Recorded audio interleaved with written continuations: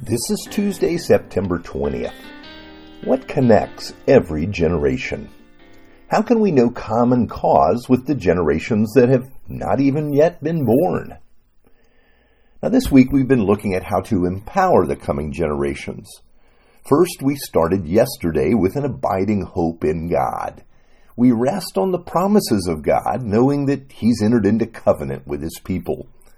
We know that God is faithful to His word, and we trust in Him. But there is more.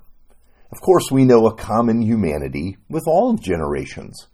We struggle and live with brokenness and sin. As one writer put it, we're all broken by something. We've all hurt someone and been hurt. Our brokenness is also the source of our common humanity, the basis for our shared search for comfort and meaning and healing. Our shared vulnerability and imperfection nurtures and sustains our capacity for compassion. Yes, we may feel tension and perhaps even the experience of conflict between the generations, but we know that each person in each generation is in need of grace. We need forgiveness and healing from God. We find ourselves deeply and permanently connected in our common humanity, in our sin, and in our need for reconciliation with God.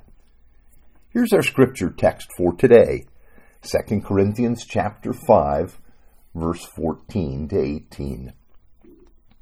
For Christ's love compels us, because we are convinced that one died for all, and therefore all died.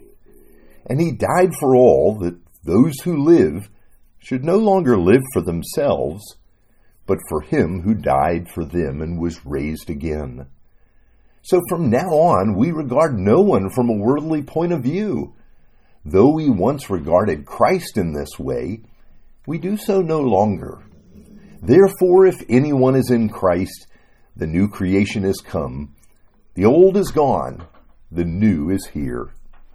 All this is from God, who reconciled us to Himself through Christ and gave us the ministry of reconciliation. I remember reading the story of Burt Reynolds. You may remember him, the famous actor, and how devastating his second divorce was. He was undone, had nowhere to go, no one who could understand and encouraged him. Then he realized that because of the love of his parents, he could always go home. You see, his parents were Christ followers. They always treated him with grace. So he got in his car and drove across the country. His parents were living in Florida at the time, so that he could go and be with them. His parents weren't self-righteous or even critical. They knew sin themselves, and they knew the misery that comes with sin. So they welcomed their son home with open arms and unconditional love. They nurtured him and loved him back to emotional health, sharing with him the love of God, the one who has loved us in our sin. Now that's the point in this letter that Paul has written to the Corinthians. Because Jesus has loved us, we find a love for one another. We are constrained, as he says, to share that love abroad. Now this is a powerful connection of love that comes from the way God has loved us freely. He hasn't loved us because we've gotten everything right. As that writer we looked at earlier said, all of us are broken. All of us have the same longings for comfort and healing in our lives. Now we may look at other generations and easily see their sin. But as Jesus explained, it's like the person with a plank in their eye trying to pick a tiny speck out of someone else's eye. We can't see others clearly because of the sin in our lives. And the brokenness we know, well, it's clouded the way for us and shaped the way we see others.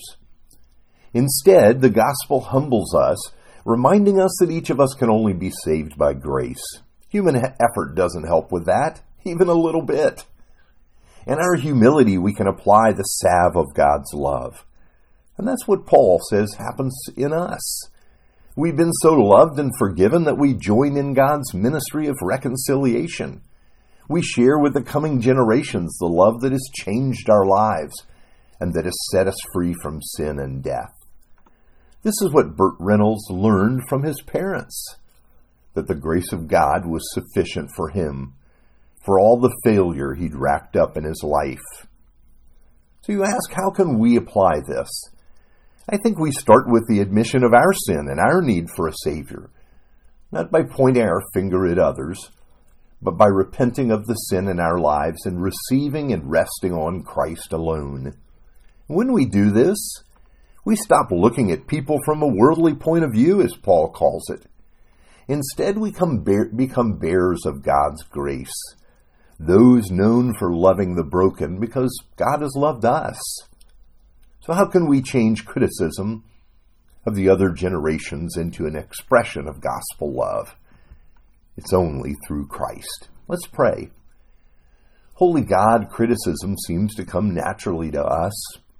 But to love others, Lord, only you can teach us this way. Empower us with your forgiving love so that we might love the generation that is coming. In the name of Jesus we pray. Amen.